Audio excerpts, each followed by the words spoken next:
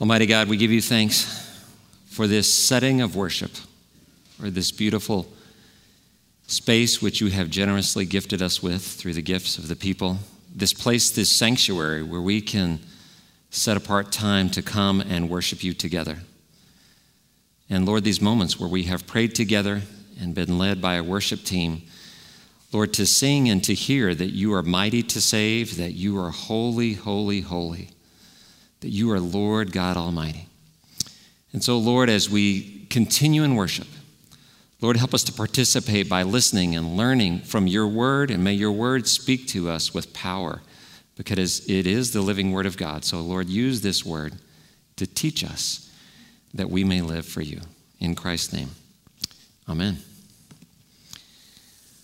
Well, just 1 month ago, I was departing on a bus trip for the East Coast as a chaperone on my 8th grade son's American Heritage trip with his school, Traders Point Christian Academy. It was a trip that within 7 days, we went a lot of places. We saw Gettysburg and Mount Vernon, saw New York City, Philadelphia, and then in 3 days in Washington, D.C. We were on the go, and it was a great trip.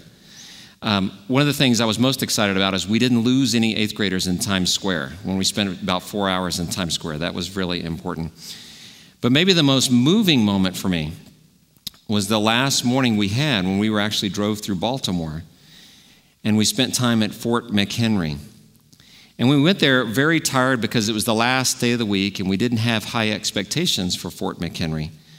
But those changed for me personally, as at 9:30 that morning, the National Park Ranger, very loudly and passionately with a booming voice, gathered about the 100 of us or so who were there at the fort that morning for the raising of the flag. And he told in about 10 minutes the story of what happened, I believe in September of 1814, near the end of the War of 1812, and how the people of Baltimore were gathered on the roofs of their houses, and they were watching a battle that was going on in the harbor between the British ships, which were using their cannons to blast in at the fort to try to defeat the Americans who were blasting back at the British ships to protect the city of Baltimore and the harbor. And they were blasting back, and it was going on during the night, and there was a lot of smoke from all the guns and the cannons. And there was someone else watching that night. It was Francis Scott Key, as he was on one of the ships in the Baltimore harbor. And he said, the people saw the rocket's red glare. They saw the bombs bursting in air. But in the morning, after the smoke and the fog had cleared from the water, by dawn's early light, our flag was still there. And he wrote those words, and he talked about a love for our flag and our country. And this National Park Ranger captured that in telling us the story. And while he was telling us the story, he had each of us gathered there who wanted to unfurl a flag. And it was a replica flag of the flag that had flown over Fort McHenry in 1814. It was about 40 feet by 30 feet, a huge American flag. And as he got to the end of the story, he started to raise it up the flagpole very quickly as we let go, making sure that it didn't touch the ground. And one of the teachers with our group spontaneously led us in the singing of our national anthem. And I was very moved, almost to tears in that moment. Now, that changed a few moments later as I said, to some of the 8th graders, wasn't that cool? And they're like, that was okay, but, we're really tired. Can we get back on the bus now? But it's still very moving for me. But what I wanted to tell you about is because that man shared an example of passion, of purpose, that he had to tell that story, of the power of patriotism, and he had a plan to tell us that story. And in the same way, we're going to read here in a moment in the scripture, following up on that morning of the resurrection, is of Jesus' passion, of his power, that he had a plan to tell about his purpose. And he had Mary Magdalene, an unlikely candidate, to carry out that plan with her passion as she shared that story. So picking up right where we left off last Sunday, on Easter Sunday, in John chapter 20, we're going to read from God's word. Last Sunday, we read from John chapter 20, verses 1 through 9, and this Sunday, we're picking up right at verse 10, the very next verse as we begin this series, Basking in the Light of the Resurrection. So if you'd like to read along, it'll be on the screen, or if you brought your Bible from home, or if you'd like to use one of the Bibles under the seat in front of you. Let's read God's word from John chapter 20. Then the disciples went back to their homes, but Mary stood outside the tomb crying. And as she wept, she bent over to look into the tomb and saw two angels in white seated where Jesus' body had been, one at the head and the other at the foot. They asked her, "Woman, why are you crying?" "They have taken my Lord away," she said, "and I don't know where they have put him." At this, she turned around and saw Jesus standing there, but she did not realize that it was Jesus. "Woman," he said, "why are you crying? Who is it you are looking for?" Thinking he was the gardener, she said, "Sir, if you have carried him away, tell me where you have put him, and I will get him." Jesus said to her, "Mary." She turned toward him and cried out in Aramaic, "Rabboni," which means teacher. Jesus said, "Do not hold on to me, for I have not yet returned to the Father. Go instead to my brothers and tell them, I am returning to my Father and your Father, to my God and your God." Mary Magdalene went to the disciples with the news, "I have seen the Lord." And she told them that he had said these things to her. Mary Magdalene. We know that she was healed of demons by Jesus, and she became his follower, apparently following him almost wherever he went. And she relates to us not as some superhero or some super Christian of the Bible, but as a person who was an unlikely hero. She was a person who was broken and then healed. Well, how do we relate to her? We can relate to her in our own brokenness and in our own healing. Jesus healed Mary Magdalene, and because of that, she gives her life back to him. She was healed of demons by Jesus, and so we ask ourselves, maybe not what are not the physical or the actual demons that we are healed of, but how has Jesus healed you? What are your demons? And if God has healed you, are you grateful for that? Or at times, are we forgetful of being grateful or what God has done for us? I know that for me, sometimes I can take it for granted of what Jesus has done for me, that he went to the cross, and he died for my sins as well as for everyone's sins back then and all through history. And one of the reminders of today is a reminder of Easter, that we should always be grateful and always be thankful and humble for what Jesus did for us on the cross. We should retain that thankfulness. So what does Mary Magdalene do as an unlikely follower, as an unlikely candidate to tell the story? We're going to look at 4 things that Mary Magdalene did. She went, she wept, she turned, and she told. And so we're going to look at those things. She went, she wept, she turned, and she told. Mary went to the tomb, and we read about the fact that she was one of the first people there. If we look in the Gospel of Luke, we read that she and some other women took spices as a sign of love and respect to the tomb, maybe in the same way that we might take flowers to a family or to a loved one who passes away. Now, they were obedient. They waited till Sunday. Jesus was crucified on Friday afternoon near the time of the Sabbath, sundown Friday to sundown Saturday, the Sabbath for Jews. And so very obediently, Mary went to the tomb early on Sunday morning. Do we still go to Jesus? Do we go as Mary went, obediently, where Jesus calls us? We know that Jesus saved Mary. Well, what has Jesus saved you from? Has he saved you from despair or loss of a loved one? Has he saved you from boredom of just an everyday life? Has he saved you from materialism of putting things first before people? Has Jesus given his life for your life so that you can have a great life with meaning and significance and purpose, so that I can have that kind of life too, with meaning that we can live out? Is that why he saved us? Now, there's no better time as Mary went to the tomb for us to go to Jesus as well. If something has held you back from Jesus, or if there's something even this week that you know has made you turn away from Jesus, there's no better time than this morning to go to Jesus as Mary went. So Mary went. She also wept. And in her weeping, she believed and she showed emotion. Do you believe? Do you show emotion? Do I do the same? I know that sometimes in my own life, I can have not very high highs, not very low lows. I don't always show a lot of emotion in my own life. But I'm sensing that God is calling me, and even as I studied this week, to show emotion in the way that God has called me, the way that Mary showed, because of my thankfulness, because of my realization of what God has done for me. And I read a devotional just in the last week that said sometimes, just as human beings, we can be impatient or ungrateful. We ask, well, what's taken so long? Or why is this so hard? Or why is this happening to me? And God calls us very, very quietly, I think, to be grateful and thankful for the things we do have, sometimes even the hard things of life. To be thankful for another day of life. To be thankful for spring and the sunshine and new flowers or new green things in our yards and in our parks.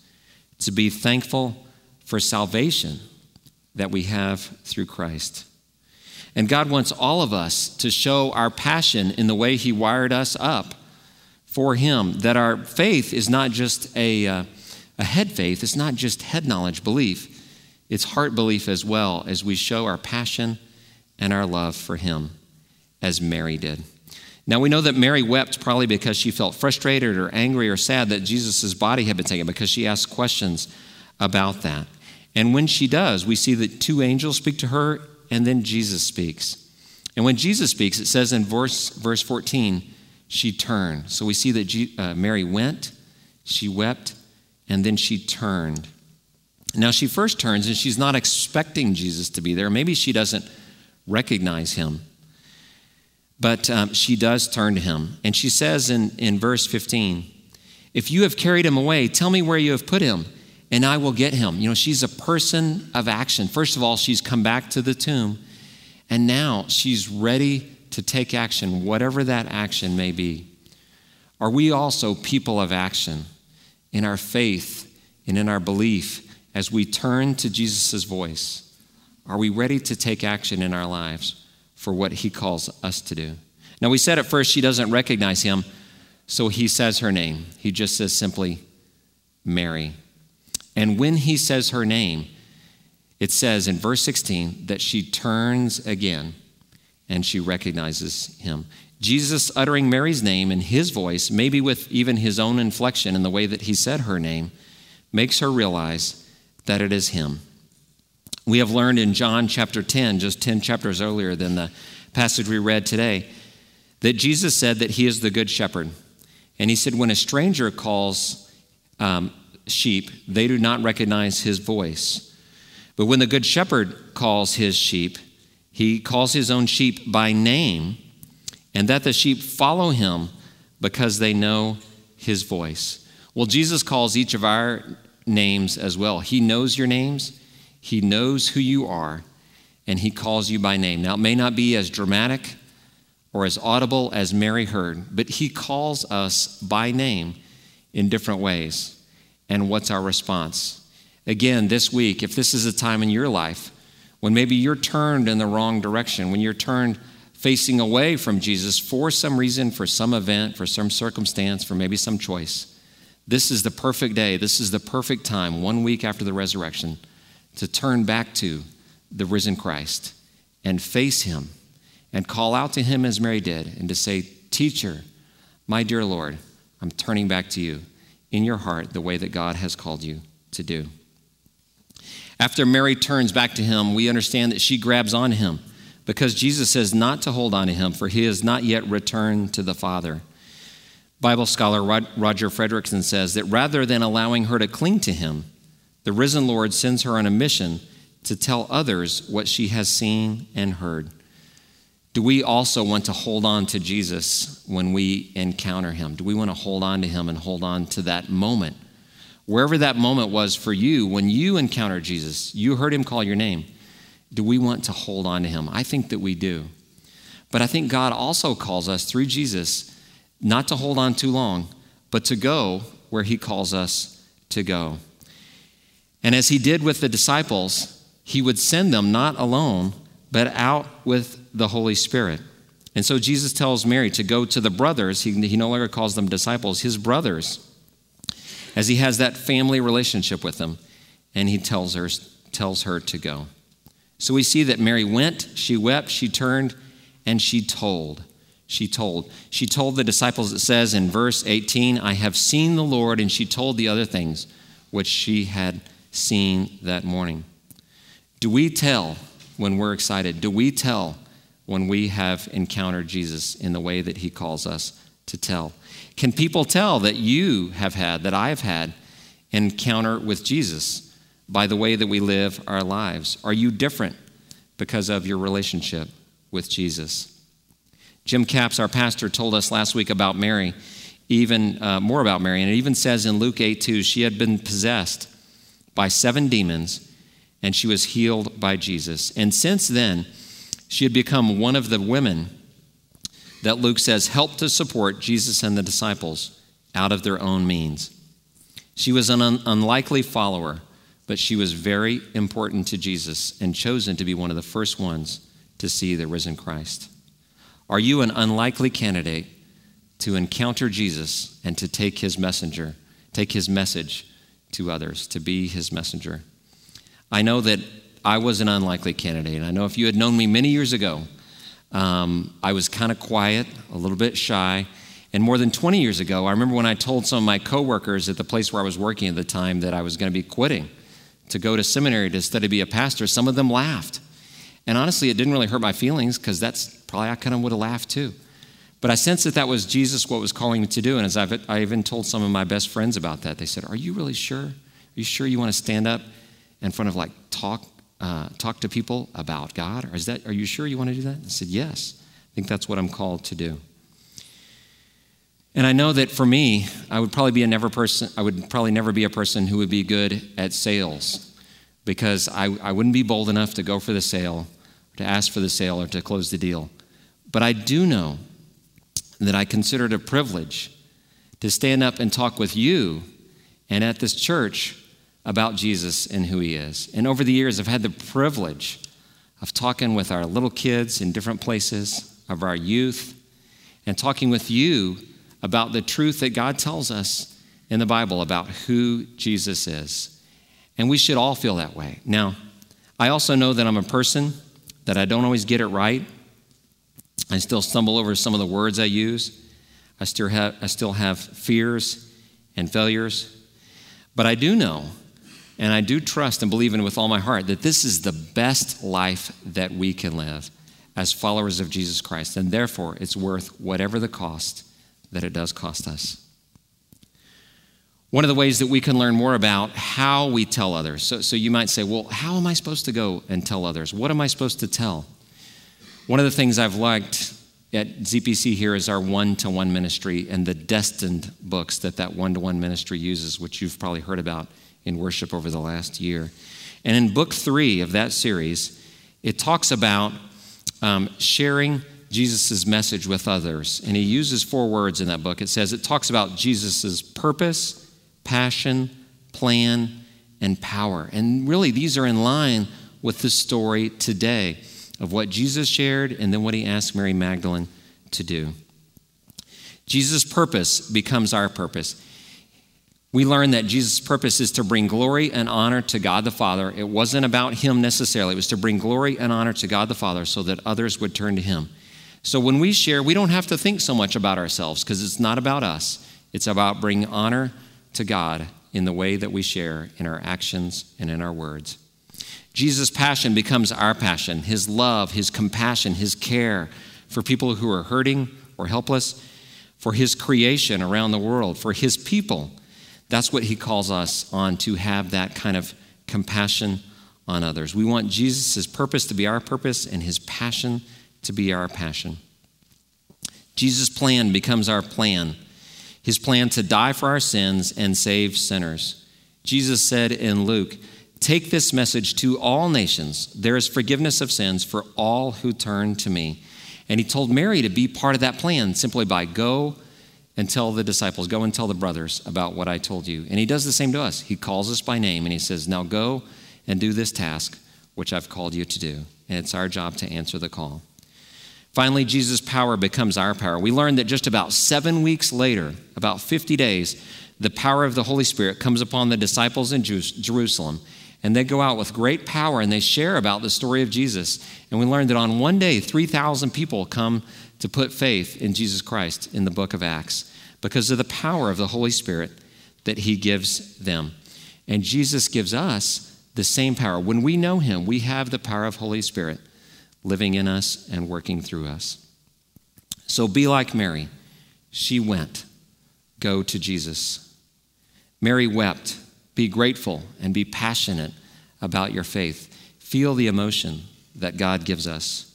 She turned to Jesus. She went to the tomb and then she turned to hear his voice. May we turn too when we hear Jesus' call, when he says our name.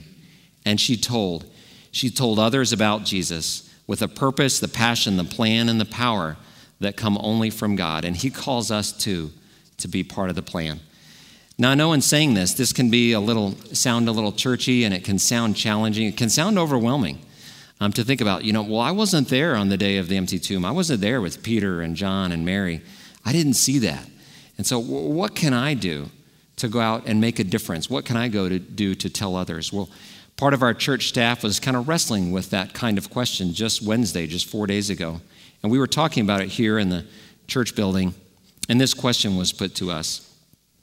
How would you describe a deep relationship with Jesus? And I thought some of these answers might help us to think about how we live this out as Mary lived this out. Here were some of our answers. A person who follows Jesus looks at the world through a Jesus lens. You see things through Jesus' eyes. You genuinely love others. It's a genuine, real love. We think about things in a Jesus way. As a parent, as grandparents, as Sunday school teachers, as people who pray, we help our children to be disciples. We treat our children with respect and love. And you treat every person, every situation, the way that Jesus would. Jesus is our one and only, not one among many. We know him. We don't just know more about him. And this is a challenge, but we need to know him personally, not to just know information about him. And also that we are transformed more than informed. We don't just have information, but that God has transformed our minds and our hearts. We are inspired, changed, and compelled to live for Christ, not simply as people who've made a decision for Jesus, but people who are really trying our very best to live for Jesus in his power. And finally, we have a heart for Christ alone, committed to him and to others in relationships. So let's learn from Jesus. Let's take on his passion, his purpose, and his plan. Let's live in his power. Let's be like Mary Magdalene, who was that unlikely person that he called out to live for him. We too can be unlikely candidates that God has called in our own lives, in our own ways, to live for him. Let's answer that call. We also mentioned the word plan. Part of Jesus' plan, and then, is for us to gather together as a church and to live out what it means to be the church, to tell others about his love for us. And you've been very kind in helping us, giving us feedback through a process of a strategic plan called Vision 2020. And you get the chance now to give more feedback into that plan, more specifics about how we might live out that plan as disciples of Jesus Christ. And to tell us more about that is our current elder, Kevin Schmidt. Kevin? Good morning. I wanted to share with you, kind of recap just a little bit about what is the Vision 2020 process and what are we doing. And so Vision 2020, if we could have the next slide, was created to kind of get us together to confirm what we want to be. What do we want to look like in a handful of years? And then, what does the Lord want for our church? What does he want us to look like? And how do we prioritize what we're doing? How do we put our time, talents, and treasures in alignment so that we can move together as a church? Part of this process is also to say, hey, church, here's what we want. Here's our dreams, our hopes. So as we hire a senior minister, that person can come alongside us and lead us in that process. So we have another opportunity, and if we could have the next slide, we need you to pray. Following this service, if you'd like to have an more open discussion in the choir room, Val Lindenschmidt will be leading that. just to have a discussion about the questions we're going to ask again today. And then we're going to give you an opportunity to complete Post-it notes. And you should have in your bulletin on the inside here 3 Post-it notes with 3 colors. And we do have somebody in the congregation that, I don't know, Steve, if you're willing to stand up, but this is the greatest shirt I've ever seen. It is, in fact, pink, yellow, blue, green. If you could stand up. This is the guy with the Post-it note shirt. It's fabulous. Thank you very much. I didn't have the brains to wear that today, but at any rate, these Post-it notes are here for a reason. We're going to take 5-7 minutes to challenge you to help us. And so let me talk about what we did. We were here February 28th, give or take a day or two, and we said, hey, church, here's some questions. We want your input. And let me show you a couple slides of what we did. We put them up on the wall, categorized them, and we actually read them. Novel idea. And in doing so, we learned all kinds of things that this church is excited about. I also, in reading them, said, these are things we can do. This is good stuff. We can do these things. So, let me tell you what the 3 consistent themes were.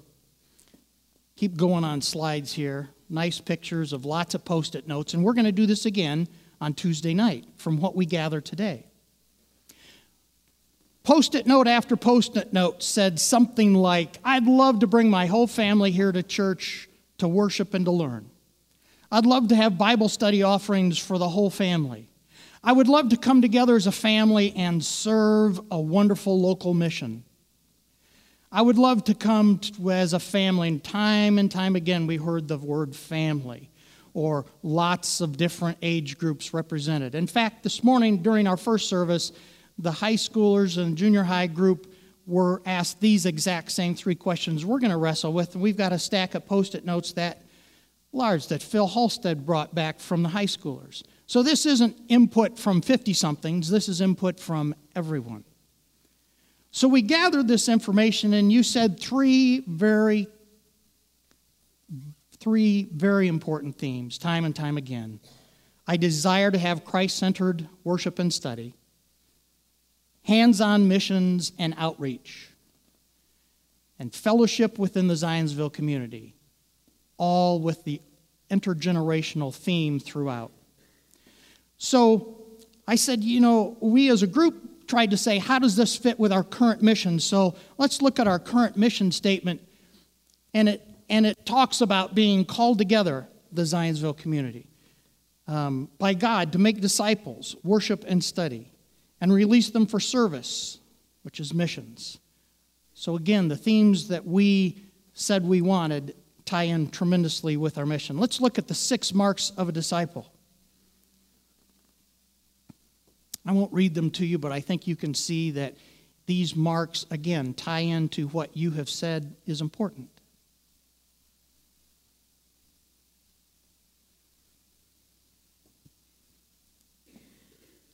So let's challenge you now. In your bulletin, you have 3 Post-it notes. I would like to ask you to spend the next 5 to 7 minutes, if we could have the next slide, to try to challenge you to think about these topics. What's your big ideas and dreams for this church as it relates to Christ-centered worship and study? And give us some specific examples. Hands-on ministry, missions. Wouldn't it be neat if on Sunday, I'm just as an example, wouldn't it be neat if Saturday we had 150 people bust down to Shepherd Center and we did something together? All generations. Think how much fun we have as a church building a habitat home. And finally, how do we make this church the community church? What can we be doing to do that? Following the service, there's some plastic buckets that says Post-it notes. There's some white boards you can stick them on. But now it's your turn to give us input again. Now, the telephone lines are open for the next 2 days. And this isn't American Idol, but I'm going to have a little fun. we're going to meet again on Tuesday night to do the Post-it note thing, to look at your input, to try to say, here's what you have told us, and we're going to come back to you with a brief synopsis sometime in June that says, here's what you said. Then following that, we will have an implementation team that says, based on what you said, we're going to pick some stuff and do stuff. I'm going, we can do that. This is good. So we want, following the service, for you to put in those buckets of Post-it notes and give us your response. June, we will come back to you again with some, after it's presented to the session, to our plan.